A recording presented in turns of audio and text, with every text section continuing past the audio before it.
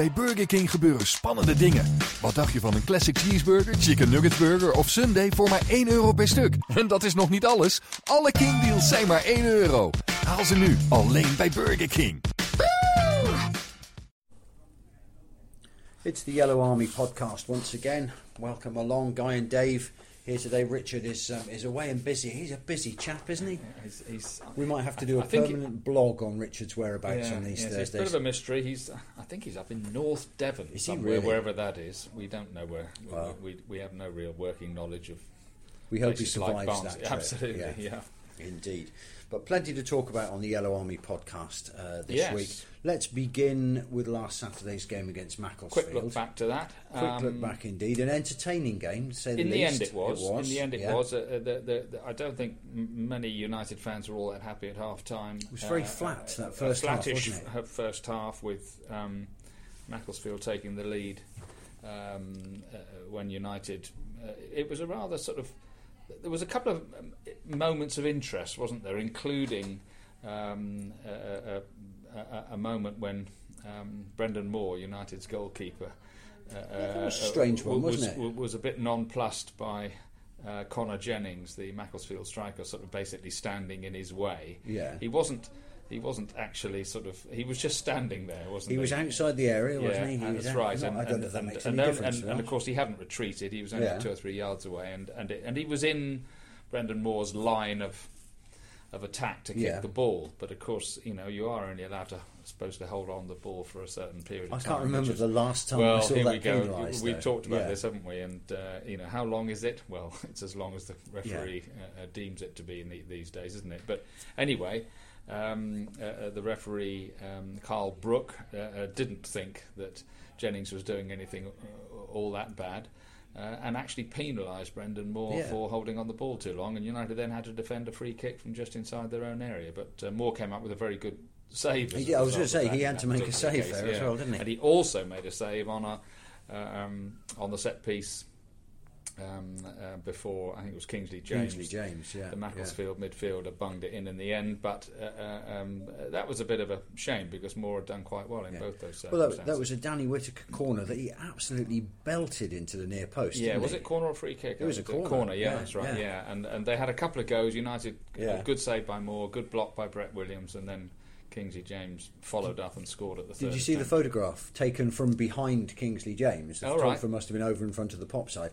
How the ball got through all those players. Quite. You can't, in the picture, you cannot see the net. No. It's just completely blocked, but it found its way in. It's the old thing about buying a ticket to win the lottery, isn't it? And so at half time things weren't exactly buoyant. It was a poor first half. It wasn't great, was it? Poor. But in fairness to United, in what was, let's face it, they're all important now, aren't they? They came out, equalised from a good set piece corner, Dan Sparks in swinger from the right. Sean McGinty powered it in at the far post. He had a very good game, I thought, on Saturday, and fully justified his man of the match award. And then United, I thought they were pushing in the second half. Could easily have nicked it. And then I thought Macclesfield, for a team that's really going for the playoffs, and of course on Wednesday night they lost at home to Barrow, who are another team up there, who of course United travelled to this Saturday. I thought they were a little bit conservative, Macclesfield. They only played one up front. United only playing one up front. Well, that's mainly because they haven't got an awful lot more there at the moment. But I thought Macclesfield were a little bit conservative, and in the end they tried to sort of catch United on the break through the second half, didn't they? Which they nearly did a couple of times. But the longer it went on, the better Dan Sparks, I thought, played on the left-hand side, or the bigger danger he posed.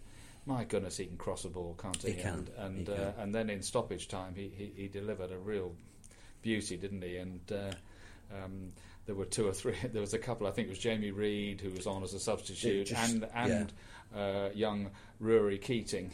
Both of whom in a moment. Both tried to get on the end of it and couldn't, and that would have been the winner. But that was one of those crosses where when you think it's gone through everybody, don't you? You just can't believe. You all look at each other and say, "How on earth has nobody got a touch on that?" Easy to say from where we're sitting. Yes, it is. But there you go. So it was 1-1, and my instinct afterwards, and I think quite a lot of other views, that it was probably a point gained rather than 2 lost. Before the game, Macclesfield had been going very well, thrown a bit of money at it in the last few weeks, and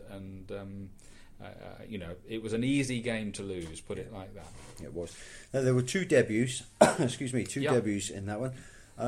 At the back, Miles Anderson. Yeah, he came in, of course, he was signed from Barrow. And I think we all quite like the look of him. Several people said he's a tidy player. He does the simple things, yes, and he does them. He's 27 years old, without having had a huge amount of games under his belt. But of course, we're such blinkered people in this country. Is that we would kind of think that 3 years in Italy, well, he can't have been doing much out there. Well, of course, he was playing regular football out there. One of the things I liked about him was he is basically left-footed, which means that United now have 2 left-footed centre-backs because McGinty is as well. But whenever it was on the right-hand side and he wasn't entirely sure of himself, he did the simple thing and either stuck it straight over the top or into touch. Now that'll do for me. It's what we need, especially in his own half of the pitch. Nobody minds, maybe having a little look and a touch if you've got some time, maybe in their half of the pitch. But when you're in your own half of the pitch, whereas if you muck up, it very often drops you in it. Yeah. Just do the steady thing. Many great old United centre-halves down the years have done just that. And there's an honourable tradition of putting your laces through absolutely. it. Absolutely, and any lower division centre-half would tell the same thing. That's right. Tell you the same thing. So, no, he looked pretty steady, good. I thought. I thought he looked good. And, of course, Rory Keating came on a 4-minute cameo. I think we all hoped he was going to get a little bit longer than that. Yeah. But even in that, what was it, 4 minutes? 4 minutes plus injury time. Yeah.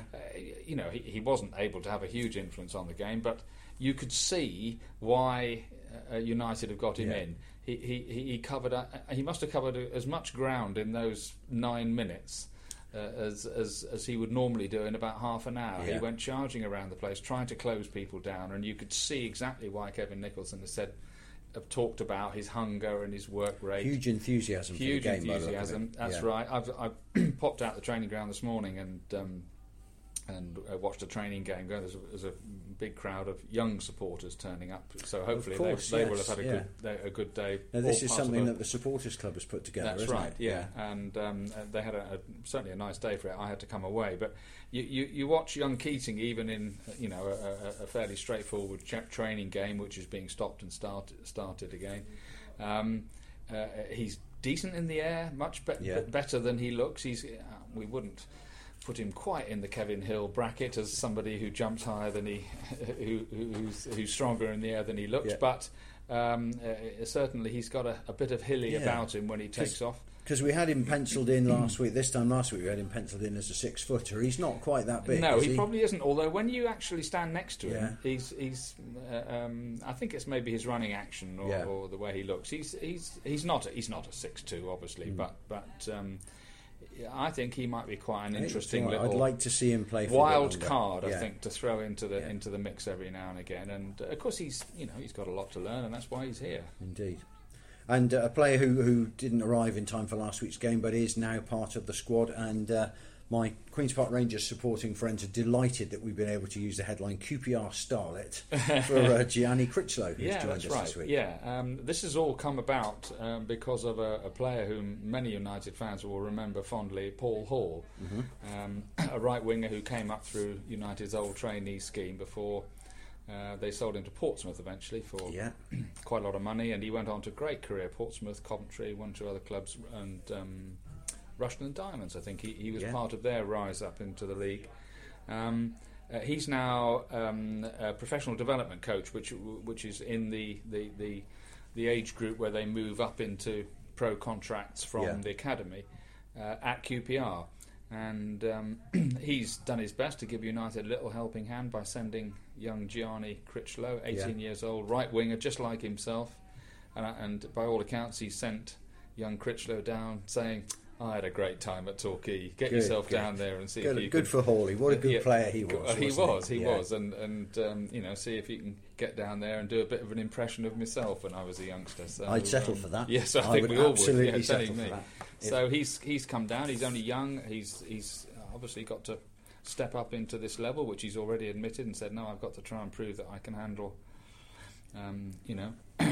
nasty left backs at places like Barrow. There'll be a few, won't there? Yes. So good for him. He's this is Kevin Nicholson, the player manager, has sort of hinted that as things stand at the moment, and we might discuss this either later or maybe on another occasion, this is the shop where United are shopping in at the moment. In other words, there does not appear to be the sort of amounts of money available. Now, that is of a slight concern to United fans who would quite like the new owners to maybe be inspiring something a bit more than that. But the timing's difficult, though, isn't it? Because we're outside the transfer window now. Absolutely. If you're going to get people, they need to be free agents, or certainly from this sort of level.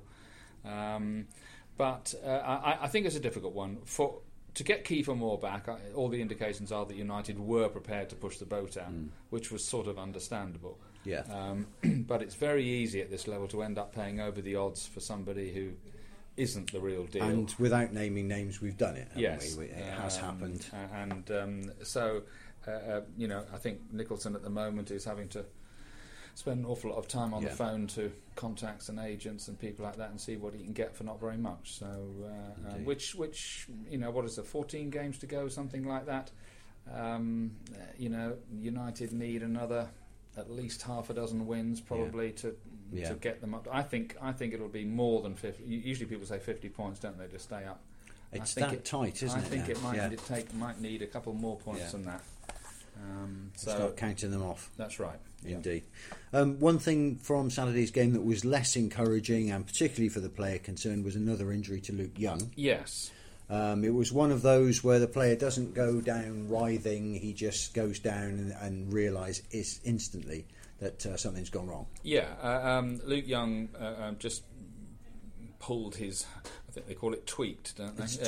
Tweaking a groin. Tweaking a groin before half-time. Yeah. And he went off, had some treatment at half-time, didn't feel too bad, went back out again, had a very good shot, which from just outside the box, a Luke Young special, which the keeper tipped over the bar. But it wasn't that actually... That led to the goal, actually. It did. That was the corner. That was the corner for the United's equaliser. But just after that, he sort of opened his body up and he hit a pass from right side of midfield out to Sparks on the left, but with his left foot, which is obviously not his strongest foot, and he felt his groin. That was the problem anyway. And he immediately sort of sat down, didn't he, on the pitch as if he went, and I think on top of all the other problems he's had, 2 fairly nasty knee injuries in the space of 18 months. Gareth Law, the United physio, obviously had been treating him at half-time and knew about it anyway. And I think the message was, look, if you have any problems, don't push it. And they got him off, and sure enough, this week he's been training again. He was playing in the training game on Saturday. I think it might be touch and go for Saturday, but it's not a major problem. It was a preventative move to get him off, and fingers crossed he'll be back very soon. He may even be in the squad on Saturday at Barrow. Very good news indeed. Okay, before we move on to the most pressing matter at hand this week, which is a little poll, a little top 10 that we've been running in the paper and online. Some interesting comments from the Forest Green chairman. Dale Vince, the multi-millionaire owner of Forest Green, who's been pumping industrial amounts of money into Forest Green over the last few years in a very determined attempt to try and get that club into the Football League. He came out this week and interestingly and understandably basically asked, when on earth are we going to have at least 3 up from the conference as opposed to the current 2? And I think all of us would say aye to that. It's difficult, isn't it? When you're in League 2, turkeys are not likely to vote for Christmas, are they? But if the National League is genuinely going to be the 5th tier of English football, then they have to equal it up.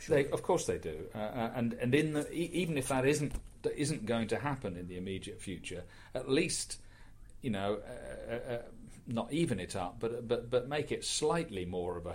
I don't know what the difference between a level playing field and a slightly unlevel playing field. But even if there were 2 automatic promotion slots and 1 through the playoffs, that would be a massive improvement as far as conference clubs are concerned. Sorry, National League clubs are concerned.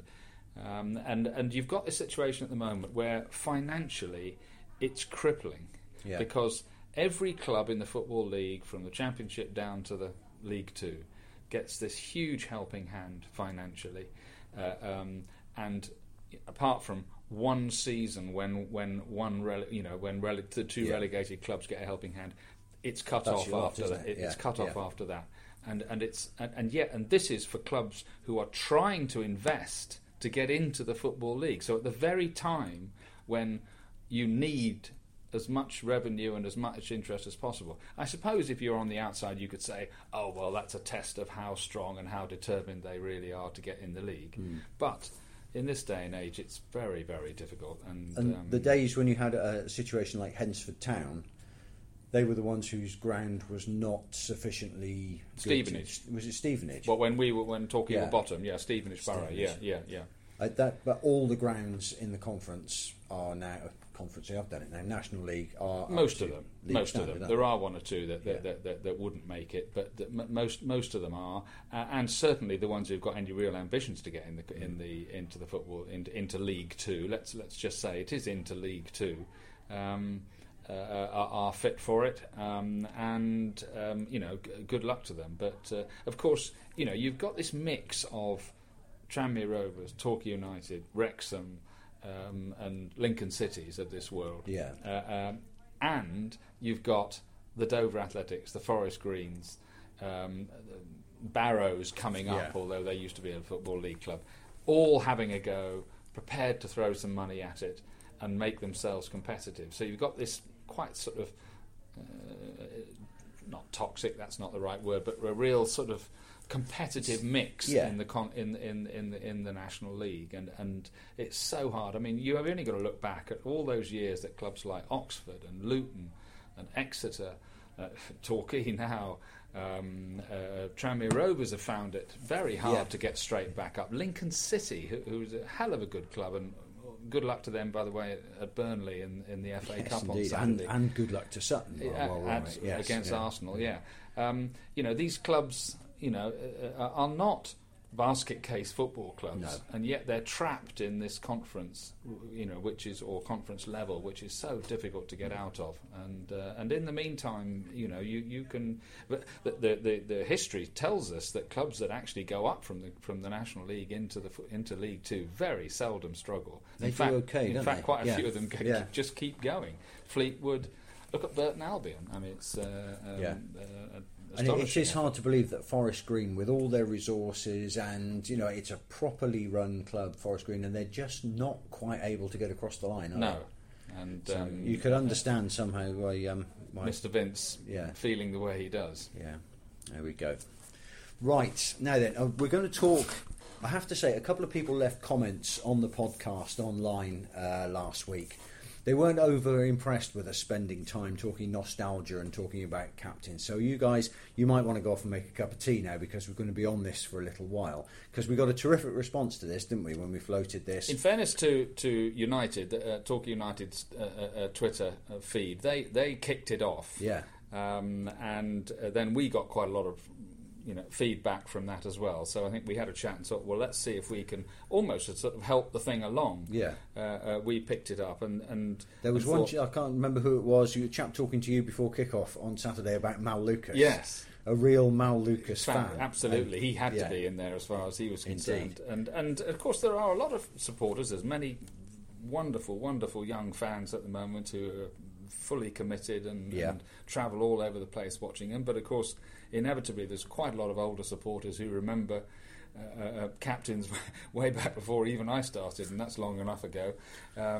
It was never an attempt to literally list everybody that's captained the club. The idea was maybe to look back on some of the wonderful and great captains of the club that United have had over the years, Because the question put the top was, 10 together almost as a matter for debate rather than as a definitive top 10. The question was the best Torquay United captains down through the years, and if I quickly go through the 10 that are chosen, they're in the Herald Express. This was an up for debate top 10. And of course, saying at the same time that, as you say, Torquay United themselves did kick this off, and re-echoed what they've done. Dennis Lewis, and we should mention at this point the photograph that we carried in the paper was actually of J.V. Smith, who was stood not far from Dennis Lewis in an old picture, and it was a bit of a more haste, less speed mistake that was, but still we corrected it on the website. So apologies there. Dennis Lewis, yes. Until Kevin Hill came along, he was of course the club's leading appearance maker. Yes, through the 50s and early 60s. Next one up is John Benson, 1964 to 1970. Absolutely, he would always be right up there near the top for me. He was the captain of the team when I first started watching, and I got to know him as well when I started reporting on the club, and a wonderful character. He didn't suffer fools gladly. And, that's what you want in a captain. Exactly, and great man. The next one up is Mal Lucas. Now, I hadn't realised, I remember seeing Mal Lucas play, but I hadn't realised he came to us. He was a Welsh international, and he was playing at quite a high level when he came to Torquay. Back in the days when players did make the move from the first division into divisions below, and they didn't go off and play in China. No, and things well, like that. this was the wonderful thing about football in those days, without you saying that everything was perfect then, is that the gap in wages between the First Division and Division 4 was not so big that players couldn't contemplate dropping down, and that's how United got players like John Bond and Ken Brown, Mal Lucas, who came from Norwich City. Is that why he's in your list, Tomo, because he's an ex-Norwich player? Not at all. Not at all. No, absolutely not. He was a proper player, was Mal Lucas. Yeah. Just a sort of experienced pro that every lower division club used to benefit from hugely in those days, and still could now. No, he was a proper player, was Mal Lucas, and of course he came into a United side that was punching at the top of what's now League One. Yes. So it wasn't Fourth Division in those days; it was the Third Division, and he was a proper man. He was. I remember when United won 2-1 at Plymouth that season. They did the double over Plymouth Argyle, 70-71, I think it was. Yeah. He had a great game at Home Park. I remember United leading there. I think Jimmy Dunn scored, and I forget who, Alan Welsh, somebody like that scored. Because Torquay Mal Lucas seemed to be everywhere that afternoon. They were almost at their best then, weren't they? It's widely accepted that the best, the season where they lost out to Ipswich on goal average, yes, in 56-57 pinnacle. But they were pretty good back then. I wonder whether the teams that I saw at Plainmoor in the late 1960s under Frank O'Farrell, and then for a couple of years under Alan Brown, they were very, very good teams. Yeah, they had some top players in it, and they were competing at a high level. 9,000-10,000 gates at Plainmoor most weeks, and it was proper stuff, I must say. In the mini stand as well. The old cowshed was then. The mini stand came a little bit later. Did it really? Yeah. Did it? Yeah, in the 70s, I remember the mini stand as being sort of home for the home fans. So I didn't realise it wasn't there. Then. No. The old pop side, obviously, there. Big bank of terracing on the Marnham Road side. See, our spot of choice in the late 60s was by the Players' Tunnel. Which was bizarrely was Peter Cook's 10 years before. Yes, of course. But that's where a lot of the young fans used to go by the Players' Tunnel. Yeah, well, of course there was a wonderful little enclosure of terracing along there in front of the old wooden stand, wasn't there? And that used to be, you couldn't get in there, could you? No. A quarter of an hour before the game, that would be absolutely packed. All this nostalgia is going to infuriate our online commentators. It's not good by the way. It's not good enough. Next one up, Clint Bolton. Wearing that fantastic kit. You've always been very fond of that kit with the blue and yellow stripe down one side. Clint was it's very easy to only recall captains of teams that used to win things, and Clint Bolton. United didn't win a lot during the 70s when Clint Bolton was here. He was a fantastic servant to the club. Would Malcolm Musgrove have been the manager? Yeah, and Mike Green as well. Yeah. as I mentioned, Stanley Matthews was manager of Port Vale for a little while. He never turned out to be as good a manager as he obviously had been as a player, but during his time he made Clint Bolton captain at Port Vale and was only 18. Yeah.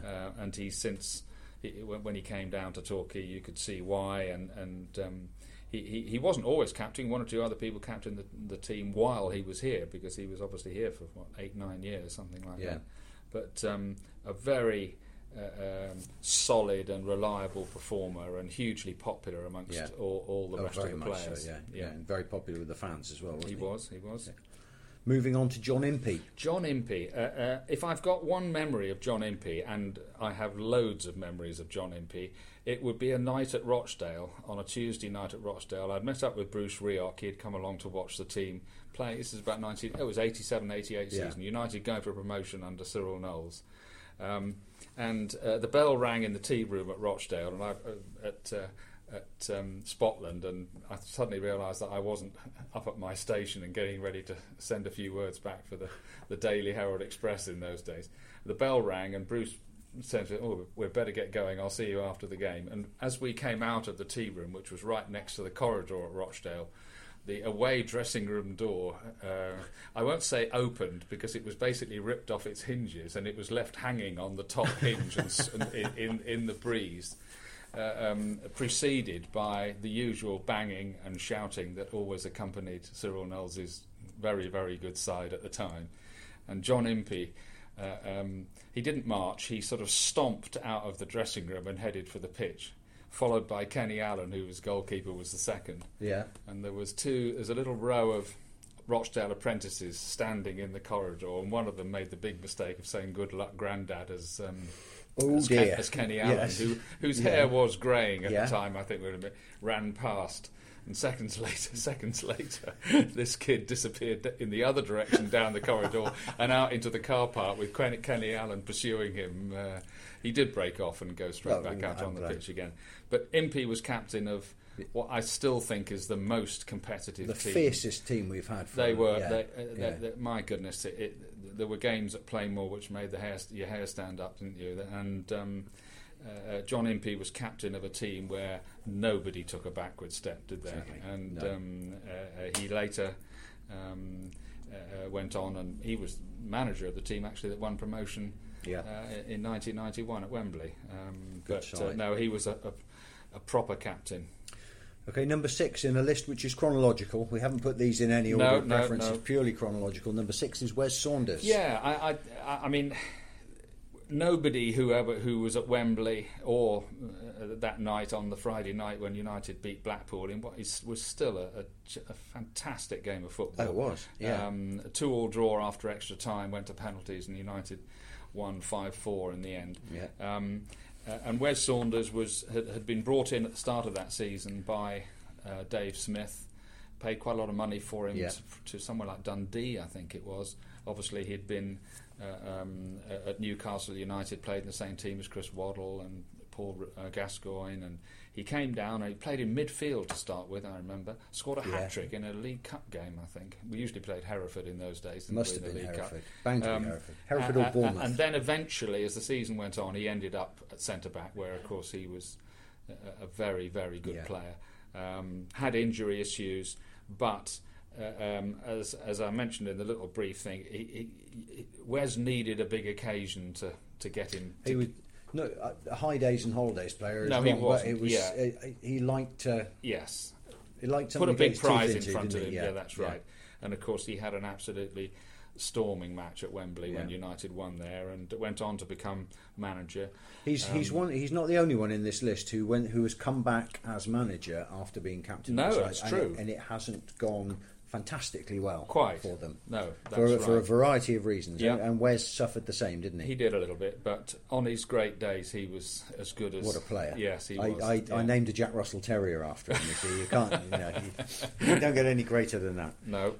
Okay, moving on into the list. Alex Watson is your next man. Yes, I mean, use the word advisably. I loved Alex Watson. I thought he was right up there amongst the best centre halves that United have had for many years. People forget that Eddie May, who had a rather unhappy single season at United during a rather lean time for the club, He paid £50,000 for Alex Watson. My goodness, that sort of thing didn't happen these days, is it? For a centre half, particularly. But what a centre half he was, and a great captain. I thought you saw the best of Alex Watson away from home. When United used to come under real pressure away from home, and he used to put his head and his foot on it, his boot through it, time and time again. A very funny guy as well. When he lovely sense of humour, but a proper old-fashioned Scouser. And he was the heart of United's defence for an awful long time, and captained the team when United. He was captain for a long time. Yes, he was. When he got to the playoff final, and they lost very unluckily to Colchester. It was never a handball. No, never a handball. No, to a penalty. Oh. But no, he'd be right up there. Okay, Craig Taylor is your next nomination. Well, Craig Taylor is the type of captain you might forget in the great scheme of things, but from the moment he turned up at the club from Plymouth, came here on loan, I think, to start with, in the autumn of the 2003-04 season, under Leroy Rossinier, he just looked a class act. Didn't used to say an awful lot, but if you go through that team and think of some of the players who are in that side, Alex Russell, Jason Fowler, Lee Canterville, Steve Woods, Kevin Dearden in goal, Brian McGlinchey at left back. For Craig Taylor to be the captain of that team said all you really need to say about how he was regarded by the rest of the players. He was underrated, wasn't he? I thought so. The addition of Craig Taylor at centre half and Brian McGlinchey at left back finished that team off. And they they eventually won promotion. I mean, we all have sort of tearful memories, don't we, of how good they were. But Craig Taylor was centre half and captain of that team. But for me, it wasn't just that season. It was in the years following that, when United weren't great and they came back down again, and then they had a horrendous season trying to stay in the league in 2005-06 when Ian Atkins came in and kept them up. He was wonderful during when United really needed as many men to stand up as possible. I remember when they won at Carlisle, which turned out to be the game that effectively kept them up, when Carlisle were hoping to clinch the championship, and United won 2-1 up there. Taylor, with Steve Woods alongside him, was mountainous that afternoon. And I think you should remember those afternoons just as much as the days when people are running around the pitch and holding cups up. Yes. Okay, number 9 in the list of 10 is Lee Mansell. Well, he's got to be there, hasn't he? Not because he was the greatest player in United's history. Not even he would say that. But he was somebody who wanted to be captain of Torquay United, was captain of Torquay United, wore his heart on his sleeve. And nobody could ever turn round to Lee Mansell and say that he wasn't doing his best to lead by example. Again, he captained the club at a time when they were struggling a lot of the time. Obviously, Chris Hargreaves, who we'll talk about in a moment, was captain when in some great days and happier days. But Lee Mansell, wholehearted, always prepared to say his piece and point out when he wasn't happy with things, and never backward in coming forward. And he captained the side through 2 spells as well, didn't he? He did. That's right. Before and after. Yeah, that's right. And he's surely a candidate for there. And number 10, last but not least, Chris Hargreaves himself. Well, many younger fans, and quite a few of them have been in touch over the past week. For them, he'll always be, United's best captain, because from the moment he walked in the place, he was one of Paul Buckle's first signings. Instantly became captain. He was obviously very experienced and had many miles on the clock when he came here. And he's another one similar to John Impey and others in the list who was on the front foot. Yes, with Chris, well, it's easy to forget that the United's team, especially in those first couple of years after they came down to the conference under Paul Buckle, there was nothing very rocket scientist about the team, and certainly in that first season. You had Nicholson getting the ball up to Sills pretty quickly. Yeah. You had Chris Zabrowski strong, quick, Lee Phillips battering his way through the middle. Of course. There were no airs and graces about that team. Should have gone up the first year. Should never have lost to Exeter in the playoff semis, as we know. But then the following year, Paul Buckle started to introduce people like Danny Stevens and got Nicky Rowe in. Mm-hmm. And I thought Nicky Rowe never played better than when Chris Hargreaves was alongside him, reminding him of what the right priorities were from time to time. And he was just, he had to be captain, didn't he? And there was no one else in the dressing room. Again, in a dressing room that contained a lot of strong characters. You had Sills and you had Woods, and you had Chris Todd and Nicholson and we can others that you can think of. And whenever somebody stands out amongst a group of already strong characters as captain, well, that probably says all you need to say about them. And of course, he was the captain who lifted the trophy at Wembley. A great game that we were talking about last week. Saunders before him saved one of his best performances for the biggest occasion of all. And of course, also like Saunders, came back as manager and it didn't quite work out. No. But of course, I think you can't help referring to the fact that there are probably good times to be managing a club and not so good times to be managing a club, and I think Chris Hargreaves took over at a great time. That's true. So that's the 10. That's that 10, but there's there are many others. Other people will come up with. A number of people have mentioned Courtney Richards, the current captain. The current captain. He's very popular with the Popside fans, especially the younger fans. Yeah, I think with Courtney Richards, he was given the job quite young, really, a bit like Luke Young before him. And I think maybe in years to come, whether it's with Torquay United or with somebody else, you might well see Courtney Richards being captain in future. This is very much a learning process for him. He's learning on the job about captaincy. I don't think anybody saw him as particularly a natural captain when he stepped into the role. But he's stepped up to it, and you like becoming a good footballer. You do have to learn. You do have to take some time to learn. I think that there are some people think he should be captain, other people think he shouldn't.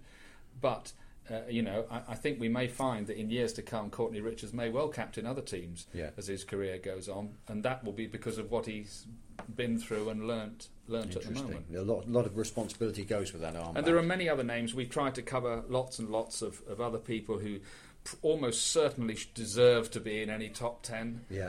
One that I sort of overlooked a little bit was Jim McNichol, of course, who was captain of the team that went to Wembley for the first time in 1989, in between Impey and Wes. Jim was a proper senior statesman, wasn't he? Another Scotsman who. Matt Elliott as well. Matt Elliott did it not for long, but from time to time.